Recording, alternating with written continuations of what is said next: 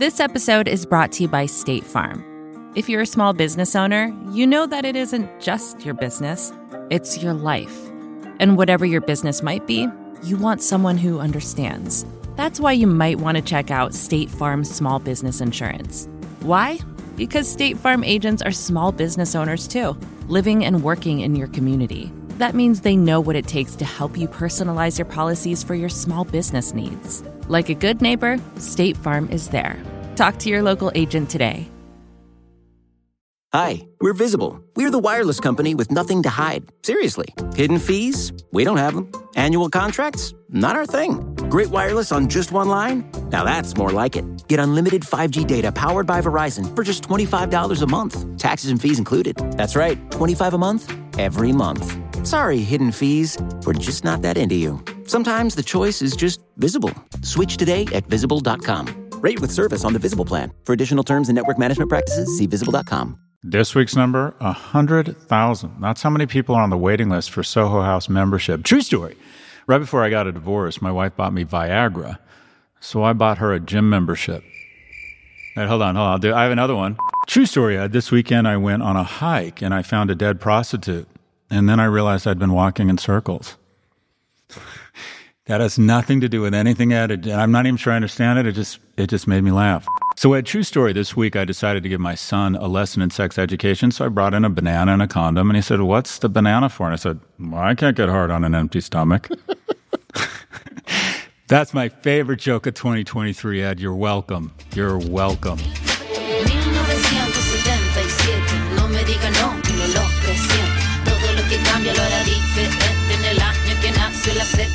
Hi, Ed. How are you? That was both not that funny and misogynistic. That's not easy to do in such a short amount of time, Ed.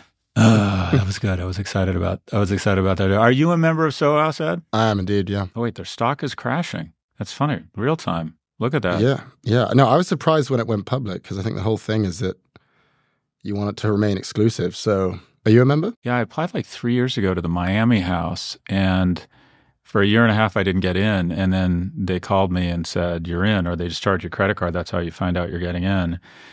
And I'm a member of a few Tony membership clubs in London. I really like them. I'm very down with the whole exclusive snobby thing. I'm quite aware of that. Yeah. No, I like it. And I'm a member of Zero Bond in New York, and I really like that. It's old men and hot women. Two of my favorite things.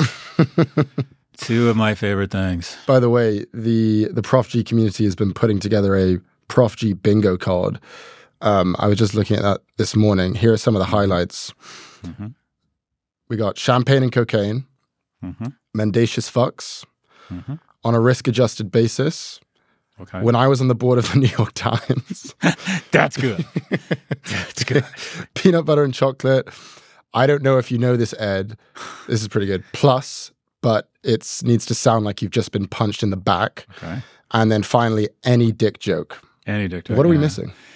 I don't know. That's pretty good. I say literally a lot. Yeah, that was one of them as well. Yeah. Yeah. No, there's a lot. At the end of the day, something ass play. I'm a big fan of that word right now.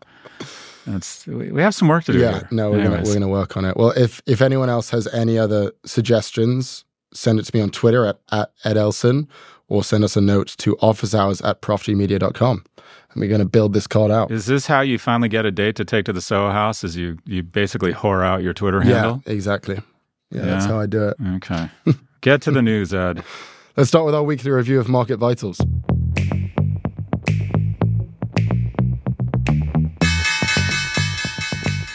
The S&P 500 hit a new record high. The dollar slipped. Bitcoin dropped slightly. And the yield on 10-year treasuries rose. Shifting to the headlines.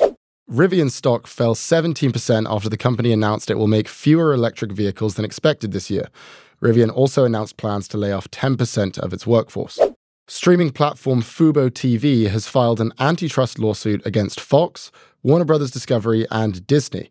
As we discussed a few weeks ago, those companies plan to launch a joint streaming platform dedicated to sports. Fubo claims that joint venture is anti-competitive.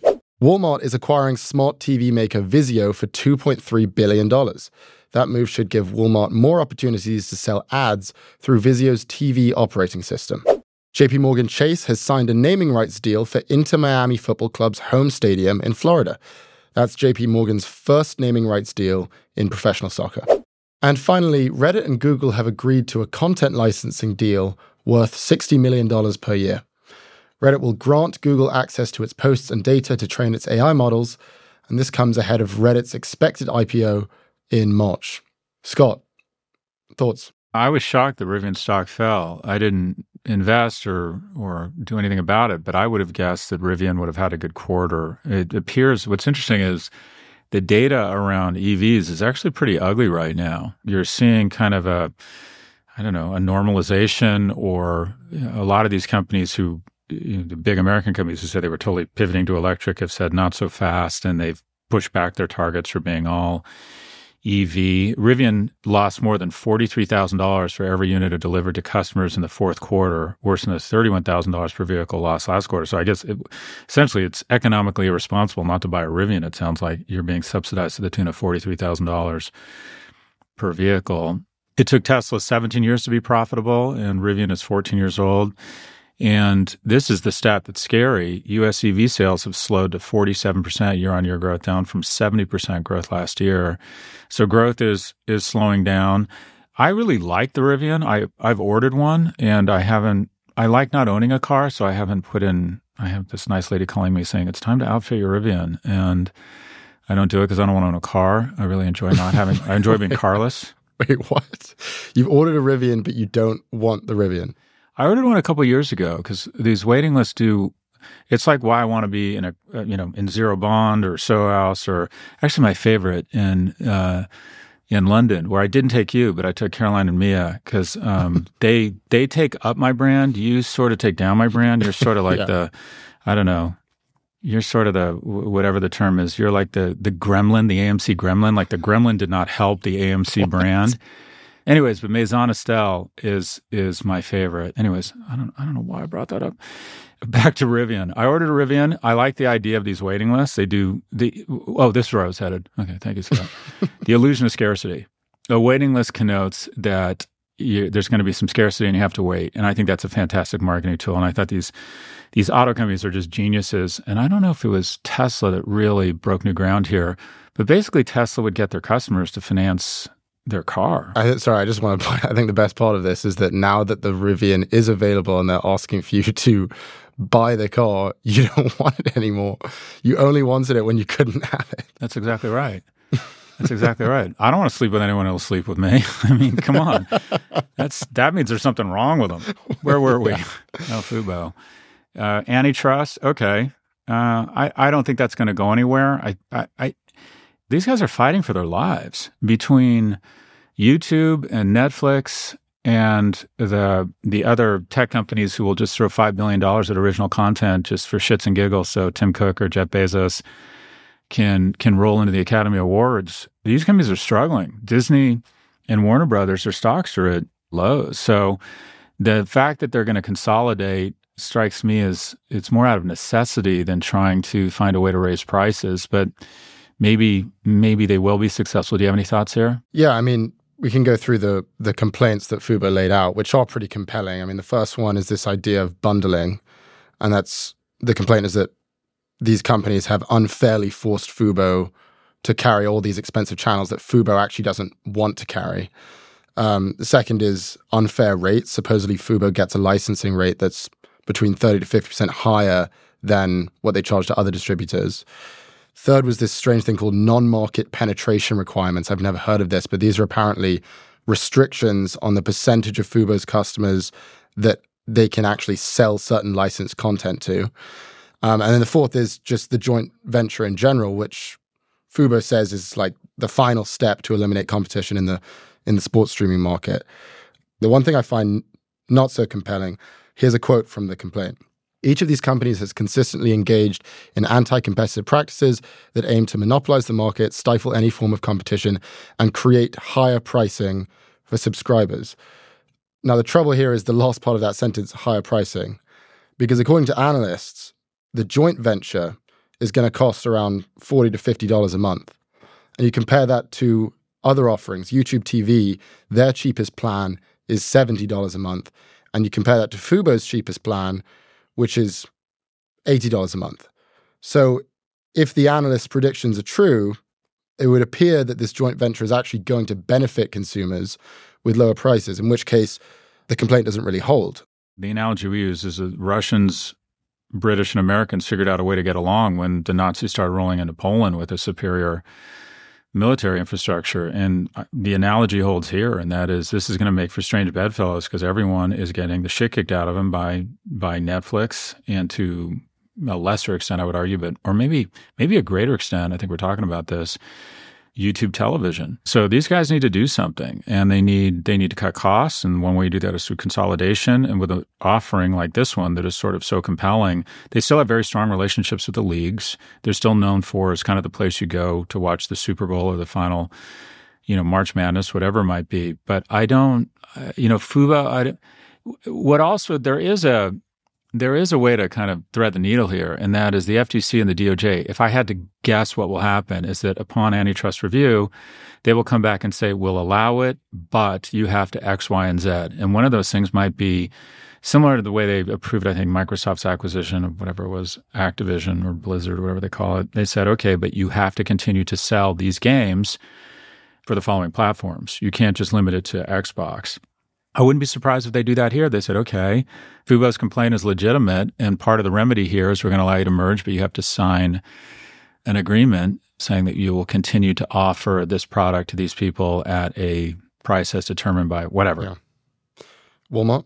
I like this a lot. If you think about what is sort of the unsung hero of Amazon, people talk about the cloud. It's got the biggest cloud business, great business, growing fast. It's obviously known as a retailer. The unsung hero is Amazon Media Group. And that is the one that sells ads. If you go put, Pampers in your basket in Amazon, an ad for Loves might pop up. The pinpoint accuracy, the behavioral targeting they can do. Amazon gets 9% of its total sales from ad revenue. And I would bet that they get a much greater percentage of their profits from this because that 9% is much higher margin than their retail business, probably not as high as the cloud business. Whereas Walmart only gets 50 basis points or about 0.5% of their total sales from ad. And Vizio is the third largest TV retailer in the U.S. by market share. And its own operating system has over 18 million active accounts. So they're not interested in the hardware. They're not interested in being in the TV business. They're interested in a direct-to-consumer platform that has 18 million active accounts that they can start pulling data from and then sending them targeted ads, right? And then charging all of these brands who they have a relationship with to get in front of people. One question I'd have is how meaningful it really is, because you look at Vizio's ad revenue. It made around $600 million in ad revenue last year. Walmart's already selling around $3 billion in ads. And then, as we've been mentioning, this is all a catch-up play for Amazon. Amazon's selling $47 billion in ads. So the question I'd have is, how does acquisition have any real effect on the top line when it comes to ad sales? Because it feels like Walmart has to get a lot more creative in some way. And I wonder what that strategy will be. Maybe it's algorithmic recommendations. I was thinking maybe it could even be product recommendations where you can actually buy items from Walmart on the TV depending on your viewing habits. Perhaps you have some thoughts there on what Walmart might do with this. Well, a couple of things. One, as a CEO, you're thinking about marketing mix, or you're thinking about revenue mix. So right now, Walmart trades at a much lower multiple. And Doug's thinking, okay, how come I can't get an Amazon-like multiple? And they say, well, your primary source of revenue is a difficult low-margin business called retail, whereas Amazon has tens of billions of dollars in this high-margin business called advertising. So while it's going to take them a while to catch up, if ever, as long as they're growing that business faster than their core business, slowly but surely that multiple that the market provides them on earnings should begin to expand. Because the analysts will look at their underlying business and go, okay, retail, okay business, they're huge top line, 4% of a giant number is still a giant number. But they would like to see those high margin businesses growing faster than the core business, because what that implies is margin expansion. So I think this is a good move. And these guys play for the long term. Walmart's been around for 60 years. So if they can grow this business 20% a year and get it to be a $5-7 billion 70-point margin business and maintain those margins, and they get a really good multiple on this. They get a 10 to 20 times EBITDA multiple on this part of the business, or it takes the multiple on their entire stock up 1 or 2 turns. It's a great investment. JP Morgan, naming rights. It seems like naming rights have been a bit of a kiss of death recently, and I don't know what they paid for it, but you're going to see just more and more attention come to the MLS and specifically to Inter Miami because of Messi and because Miami is a growth city. So these naming rights tend to be really good deals. Most brand experts will say that just the impressions of having, Troy Aikman on the AFC finals or whoever's going to be announcing the MLS games says, and here we are at JP Morgan Stadium. That constant reminder of the name and the brand is really powerful. So it all comes down to what the deal was. Do you know how much they paid for it? It's not been disclosed. One thing I found pretty funny, though, is the length of the contract. It expires in 2 years, which is the same year that Messi's contract expires. So this is all about Messi. Oh, that's funny. Reddit, I think, is going to be really interesting. And what I think is most interesting about Reddit is not their deal they're doing for $60 million, but they're planning on giving a lot of their consumers an opportunity to buy into the IPO. So this is how an IPO works. Reddit is going to go out at a valuation, call it a $5 billion. So they'll issue 10% of the company in stock. They'll go out with $500 million in shares, say they price it at $20 a share, so they'll issue 25 million shares. And then Goldman markets the shit out of this thing and goes around and with the CEO and says, this is why Reddit is an amazing company. And then all the institutions, specifically Goldman's clients, put in their order book. And oftentimes, a company like Airbnb that's oversubscribed will get 8, 10, 15 times oversubscription. And people will put in their orders. And even if you're a client of Goldman, unless you're Blackstone or Fidelity or these guys, you just hardly get any. They save it for their big institutional clients that generate a lot of fees. And what Reddit is saying is we're going to hive off a large portion of the book here, or of shares available at the IPO, for our most loyal users of Reddit. It's kind of trying to democratize the IPO process. It has some risk because these individuals, retail investors, are known as flippers. They're not known as institutional long-term holders. Typically, when you're selling stock, what you want is someone who's not going to sell, someone who's not going to just do a quick trade, because you want long-term holders, which reduces the available float and keeps the stock higher, if you will. So everyone wants a long-term investor. At least that's the excuse the investment banks use for giving most of the allocation to their biggest clients, which are supposedly long-term holders. So there's some risk here that these Redditors, if you will, might just go in for a quick flip. I like this. I think it'll bring a lot of attention to the brand, and that's the big challenge here, because at $5 billion in market cap, companies that are $5 billion usually get very little analyst coverage, and the media is usually not that concerned with them, but Reddit is an interesting company. I also like the fact, I don't know about you, but I find that I'm using Reddit more, and the company grew. I think it's going to do about $800 million this year. One thing that's sort of interesting is through the pandemic, they grew from 400 to 2,000 employees. They've stayed flat this year. I wonder if they're going to trim some of that. If they do it, they would do it before the IPO. But this is a company that I'd like to invest in. So I think this is an interesting one. And I like that it kind of plays a little bit in the AI space, that if you think about it, my thesis is that the underlying technology of AI is going to be commoditized. That you have the chips, you have the LLMs, and then you have the coal that goes into the furnace, the content. And I wonder if the LLMs, the OpenAIs of the world, the Llamas, the Geminis, the Anthropics, if that stuff gets commoditized, it's very hard to differentiate on a technical level. And the real differentiation is on the chip level, see above NVIDIA's earnings, or on the content side, whoever has access to the most interesting fire hoses of content. So I think Reddit, if they position themselves well, might get a couple $1 billion in market capitalization just based on the expectation that they'll be able to garner a lot, either build their own LLMs or extract really, really big fees, much greater than $60 million. That fee, $60 million, it reminds me of the Axel Springer deal. It's just not that much money for one of the most valuable data gold mines in the world. I mean, just to put this in context, Reddit has 800 million monthly active users. 70 million of those use the app daily. and it's the 7th most visited website in the world. It gets more traffic than Amazon and Netflix. And they've decided that unfettered access to that is worth $60 million, which, by the way, would only increase their revenue by around 7%. I mean, you mentioned it's high margin and there's value to that, but they're already making $800 million a year. So to me, this was just another example of a media company kind of underselling itself when it comes to this pivotal moment of data access for AI companies. So I had the same concern, and I did a little bit of research here, and it's not a long-term contract. I think the Reddit realizes they're sitting on something really valuable, but probably what this did was it shores up their profitability for the year going into an IPO. It's $60 million of revenue, probably 59 of it hits the bottom line. So it might be the difference between them breaking even or not breaking even and being profitable.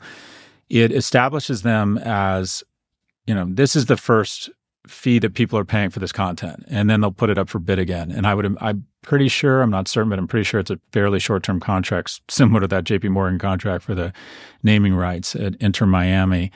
You also brought up something that's a really key point, and that is it's the 7th most trafficked site globally. And if you look at the average market capitalization of the top 10, it's something like 1.1 trillion.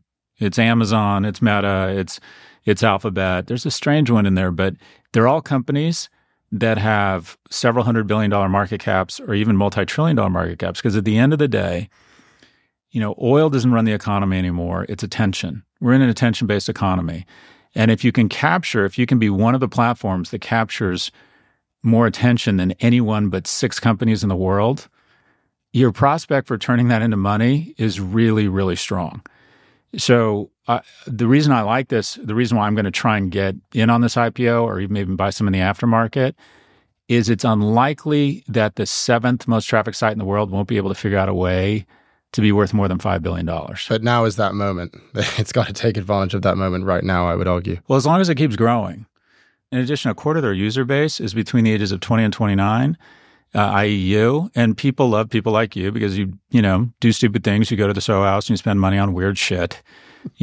Actually, I do all the shit you do. You do what does that all say? of it. You're so much worse. It's crazy. Arrested. Okay, but it's too late to fix me. I am deeply, deeply broken. Yeah, and I have a terrible, terrible teacher. Yeah, no doubt about it. No doubt. Yeah, do as I say, not as I do here. Exactly. We'll be right back after the break with a look at Capital One's acquisition of Discover.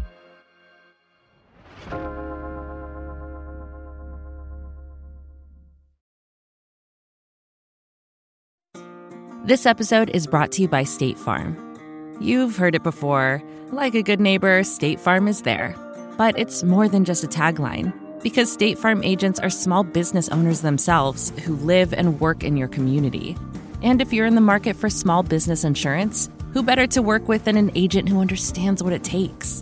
State Farm agents can help you create a personalized insurance plan that fits your small business needs and budget. Talk to your local State Farm agent today about small business insurance. Like a good neighbor, State Farm is there.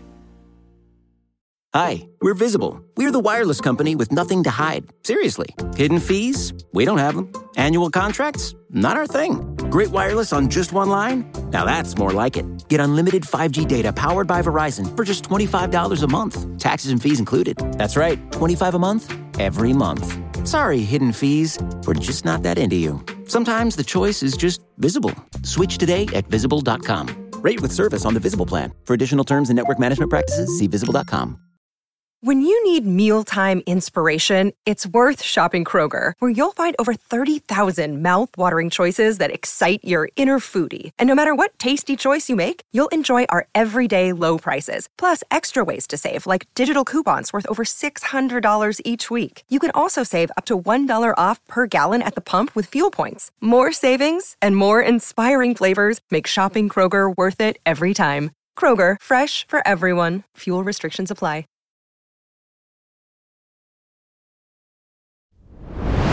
We're back with Prof G Markets. In one of the biggest deals for the banking sector since the financial crisis, Capital One is acquiring Discover for $35 billion. That is, if the deal gets approved.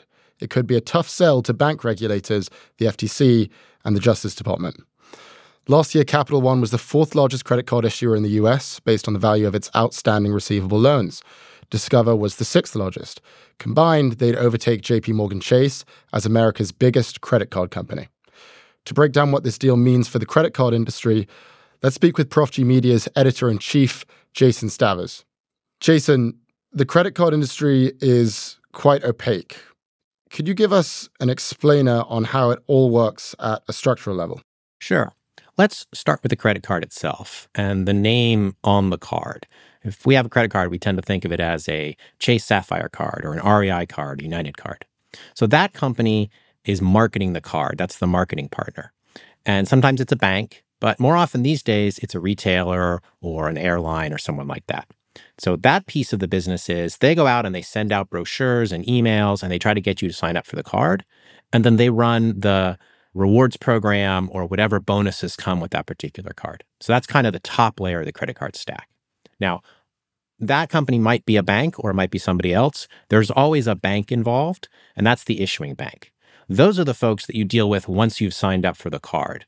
They're the people that send you the bill every month, and they also play a critical role in the credit card transaction itself. They're the ones that provide the cash to pay the merchant when you buy something with the credit card, and then they eventually collect it from you. Then there's the acquiring bank, which is the merchant's side of the equation. So when you go in to buy something with a credit card, your bank provides the cash to the merchant's bank, and then the merchant provides you with the goods. Now, connecting all those pieces together is the credit card network itself. And that's what we know of as Visa, MasterCard, or relevant to today's news, Discover.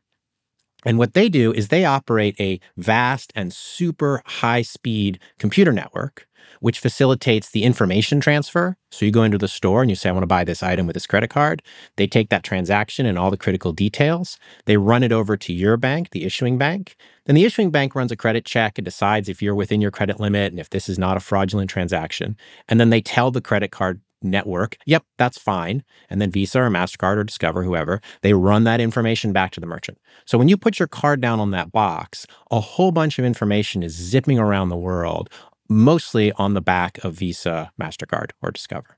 So those are the four pieces: the marketer, the issuing bank, the acquiring bank, and the network. So this joint company, as we mentioned, this would become the largest credit card issuer in the US by loan volume. The current number one is JP Morgan. This combined entity would take on $250 billion worth of loans.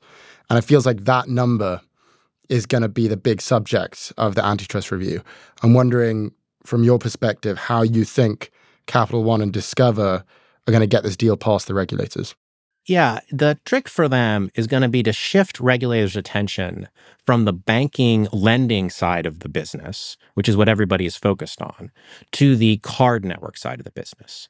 So in general, larger credit card issuing banks charge higher interest rates, and they are more likely to charge an annual fee. And so the concern is this industry is not heavily consolidated now. Together, these two entities will get about 17% of the transaction volume. That'll make them third by transaction volume. And as you said, they'll be first by loans. But as these companies get larger, the concern is that they'll charge more in interest and fees and everything else. So Capital One can't really do much about that. That's kind of the statistics that they deal with. But what they can do is say, look, there's two businesses here, and the other business is the business of facilitating these transactions, the networks. And right now, they will argue there's a virtual duopoly in that space. Visa and MasterCard dominate the transaction business, and their rates move in time with one another. So they recently raised those interchange rates across the board, and they did it at the same time. They have a lot of pricing power, and they don't have a tremendous amount of incentive, Capital One will argue, to innovate in the way that they help merchants protect against fraud, provide other services, et cetera. So what Capital One is going to say is, look, we are merging our credit card businesses, but most importantly, we're putting a ton more economic muscle and marketing power behind the Discover card network. And they will say, we're going to make it a lot bigger. And when we make it a lot bigger, and they've already said this, they said they're going to put 25 million customers onto the Discover network. They're going to put several $100 billion in transactions onto the Discover network. When they do that, they're going to say, we're going to have a third real competitor that's broad-based, widely distributed to Visa and MasterCard. That will bring down interchange fees And that will create more competition in the space and improve the quality of the service, all of which over time, they will argue, should flow towards lower consumer prices across the board.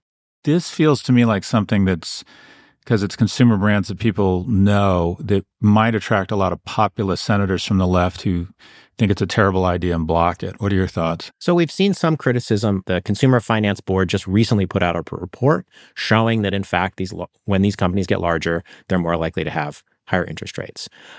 I think, though, that the argument Capital One's going to make is pretty strong, because what's changing is the way that we buy things and pay for things, right? So debit cards are on the rise. Neither Discover nor Capital One is a major player in debit cards. So this would allow them to compete more with the banks that traditionally offer them. We're also seeing all of these alternative ways of payment, right? So Venmo, PayPal, although they have credit cards, when you use the core services of PayPal or Venmo, you're not using Visa or MasterCard's networks. So there's a lot of activity in that space. And I think it probably makes sense to encourage the strengthening of the Discover network. And also from Capital One's perspective, this gives them sort of some additional security against these much larger banks that they operate against. Because I think it's important to keep in mind that while Discover competes on a similar playing field or a similar level of business with JP Morgan and with Citi, they are a much smaller entity overall. They don't have all these other lines of business. So to me, the compression in the credit card space, the consolidation in the credit card space, is probably a reasonable trade-off to make for strengthening the Discover network and for sort of encouraging economic might and marketing muscle into this complicated payment transaction space. Scott, it's been a pretty tough year for banks overall. I mean, we saw Goldman reporting its lowest profits in years. Morgan Stanley's profits were declining. Citigroup had a net loss. The only real winner this year has been JP Morgan. I'm wondering what you think this merger could mean for Capital One, but also what you think the rest of the banking industry is thinking about this. I think that, and what you brought up is interesting. JP Morgan's earnings are all the more interesting because its peers didn't do that well. I think this would be good for Capital One. I think it would be good for Discover. This is verticalization. I would think it probably gets blocked, and I'm not saying it should be, but it strikes me that this is just something that's going to, a lot of senators who are worried about antitrust and concentration of power will find this to be something that gets them on TikTok and on CNN a lot because everybody knows these brands. And people hate banks for whatever reason, or they're just easy people to beat up on for some reason. Their plan might be to drag this out long enough such that if there's a new administration, I think Trump would let this go through. There'd be Lena Khan is not going to be in the Trump administration if there is a Trump administration. So I think they've decided to kind of lay down the gauntlet to see if they could get it done. But this just strikes me as something that is unlikely to get through. But I think it'd be great for shareholders. The credit card business is an amazing business. My understanding is they borrow money at 3% and they loan it out at 18 or 20. By the way, under the auspices of The Algebra of Wealth, a book coming out in April by yours truly. If you use credit cards a lot, it probably means you're going to struggle economically. And that is, and I don't want to be a snob. I've used credit cards before. Some people have no choice, unfortunately, because they've got to buy groceries. But if you're entering into a cycle of using your credit cards at those interest rates, people don't really understand, or most people don't understand interest rates. It really is a downward spiral. And you become sort of captive to these onerous interest rates. And I want to be clear, there's good debt. Credit card debt is really bad debt. Even some student loan debt is good debt. If you get it federally backed and it's at a low interest rate, if you're smart, you're going into a profession and getting credentialing that will substantially increase your earnings, there is good debt. Credit card debt is arguably the worst debt. And I would say never even go there. We'll be right back after the break with a look at Nvidia's earnings.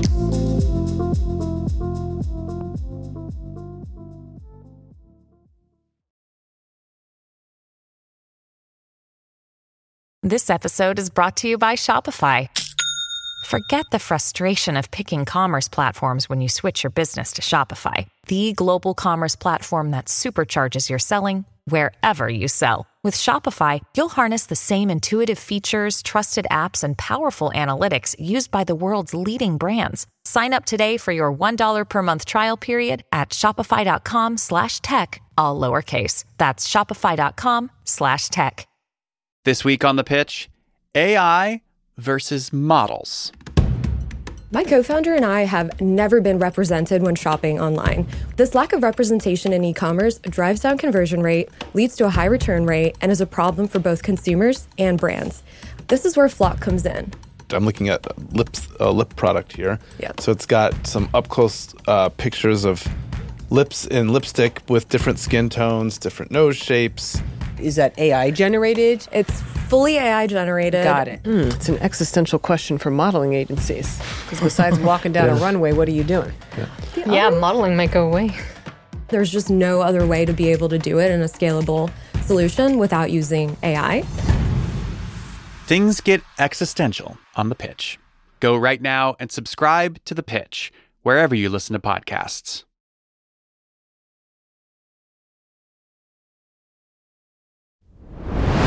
We're back with Prof G Markets. The entire market held its breath last week as it waited for Nvidia's latest earnings. With the stock up about 230% in the past year, investors questioned whether another earnings beat would be enough to drive shares even higher. Well, it turns out the company didn't just beat expectations, it crushed them. Nvidia reported its fourth quarter revenue increased 265% from a year earlier to $22.1 billion. Analysts were expecting $20.4 billion. Meanwhile, its profits rose 769% in the same period. Its forecast for the current quarter also surpassed expectations.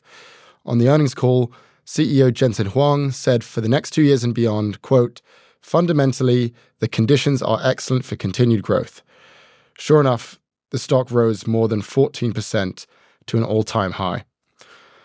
So, Scott, earlier in the week, Goldman's trading desk called Nvidia, quote, the most important stock on planet Earth.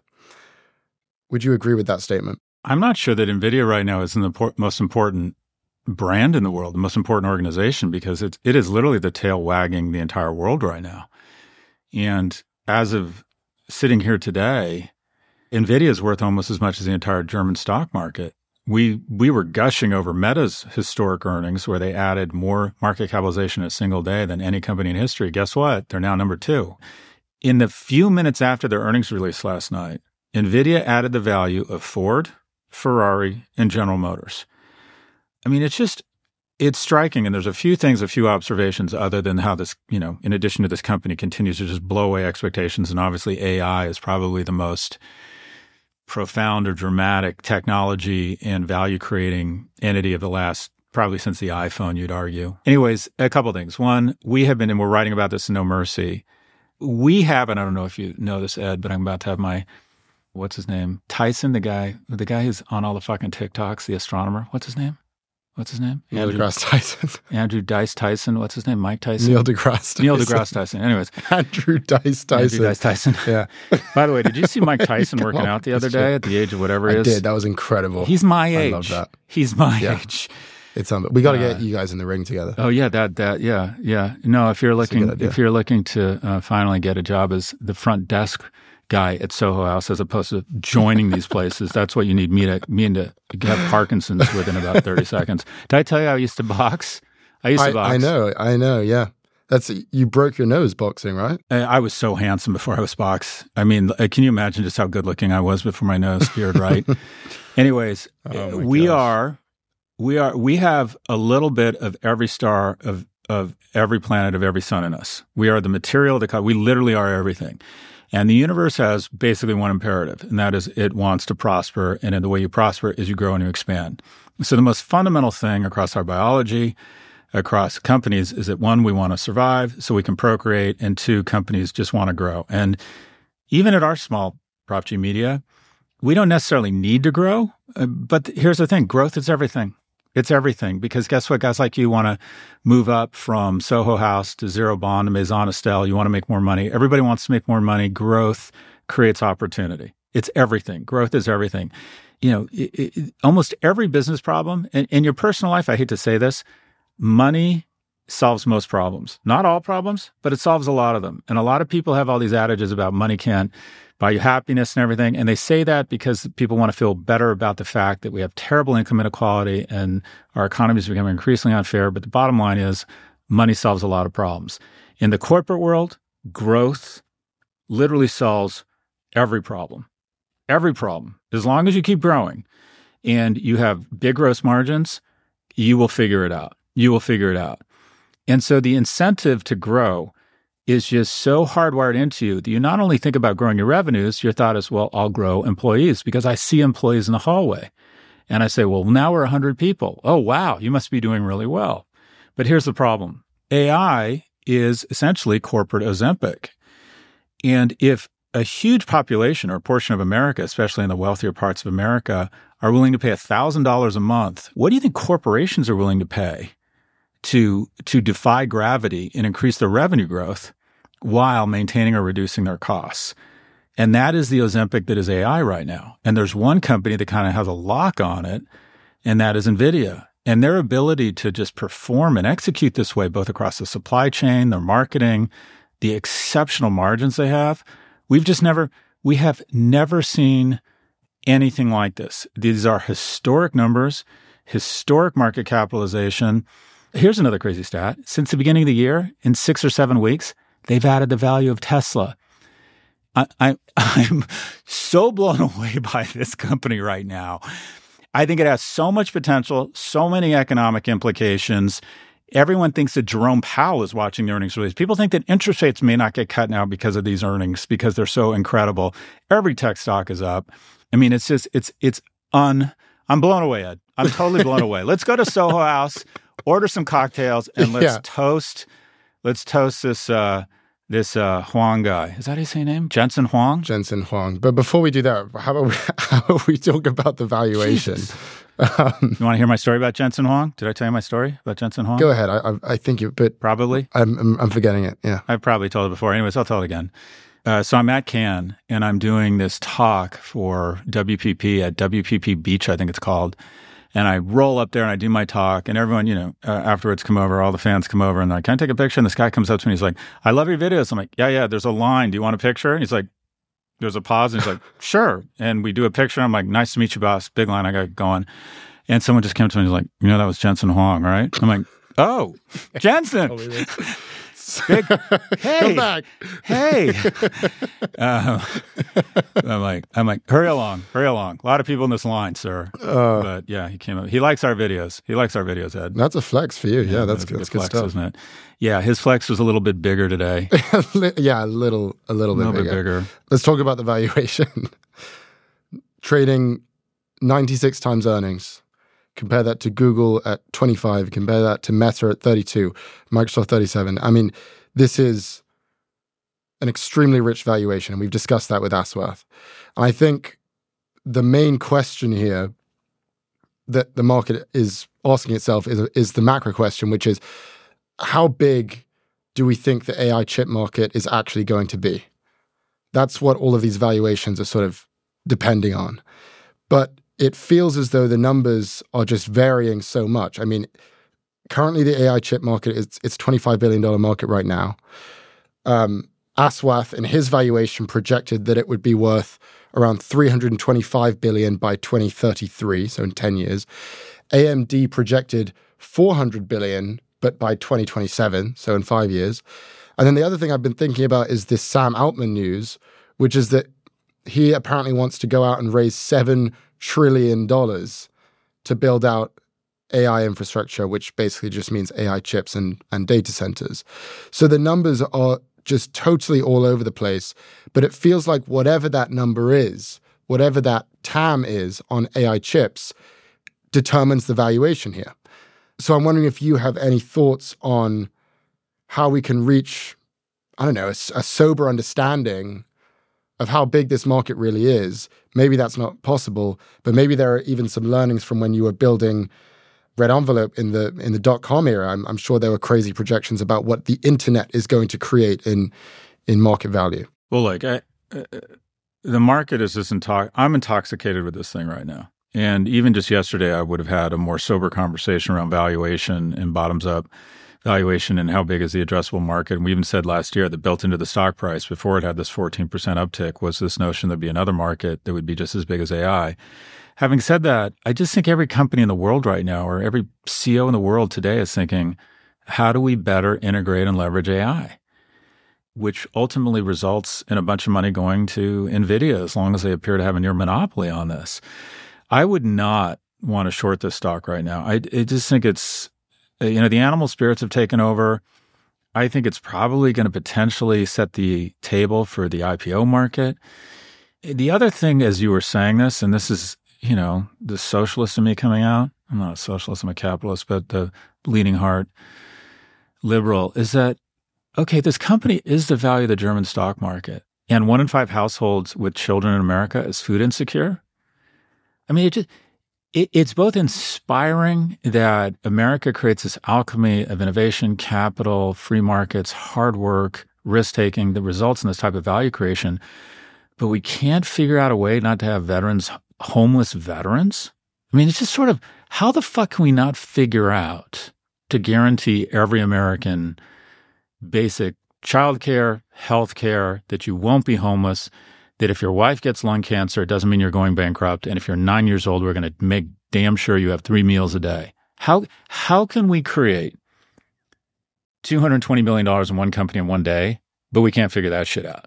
It just strikes me as we are such a dichotomy of the best and worst of capitalism. And that's unfair. I don't want to assign it to capitalism. I think we can figure this out. But I think this is another example of the bottom line is the tax rates on corporations are just too low. They're just too low. With this kind of value creation that companies are registering, there's just absolutely no reason why we shouldn't be able to create the revenues that support the programs, that give people some sense of dignity in what is the wealthiest place, the wealthiest country in the world. You mentioned this idea of it's sort of a runaway train. You wouldn't short the stock right now. God, no. What about investors who haven't gotten in yet? Because I could imagine that there are a lot of investors who might feel that they're showing up too late to the party, that the valuation's too high at this point. But at the same time, it might be pretty naive to not show up at all. So if you aren't in Nvidia, how would you be thinking about this right now? Well, one, what we tell people, invest in index funds, because if you're in an index fund now, you're kind of getting half 8% of your money, whatever it is, probably going to Nvidia because Nvidia is now such a big part of the market. Yeah, it's the third highest weighting in the S&P 500 now, by the way. So when the earnings went up, this pushed the S&P to a new record, pushed the NASDAQ up 2%. It even pushed the Nikkei, which is the Japanese stock market index, to an all-time high. So yeah, if you're in, it's part of the haystack. But if I were trying to play this, I would be thinking, all right, what are the kind of dumb, mundane companies that might really benefit? What are the picks and shovels? Who's going to get the crumbs here? This is now the biggest cookie in the world. Where are the crumbs going to fall? Well, it's funny that you mentioned the picks and shovels because Nvidia is the pick and the shovel here. It's that. So it's a great question. How much more downstream can you get? I mean, there's TSMC, there's AMD, there's Intel, but also all of their valuations are going crazy. Maybe you could go look at the startup market, but I'm sure their valuations are going crazy too. So yeah, it's an interesting question. Where has the market not found value in this space, which everyone is paying attention to? I don't have an answer for it yet. Well, next week. Let's take a look at the week ahead. We'll see earnings from Lowe's, Salesforce, Baidu, and Paramount. And we'll also see the personal consumption expenditures index for January. Do you have any predictions for us? My prediction is what we talked about. I think Capital One and Discover gets blocked unless Trump gets elected, and I don't even like to think that. But I think the Elizabeth Warren crowd sees red meat in this and is going to go after it. And people hate banks. Somebody or several politicians are going to scare them that their fees are about to go up. So I don't think this merger goes through. This episode was produced by Claire Miller and engineered by Benjamin Spencer. Our executive producers are Jason Stavers and Catherine Dillon. Mia Silverio is our research lead, and Drew Burrows is our technical director. Thank you for listening to Prof G Markets from the Vox Media Podcast Network. Join us on Wednesday for office hours, and we'll be back with a fresh take on markets every Monday.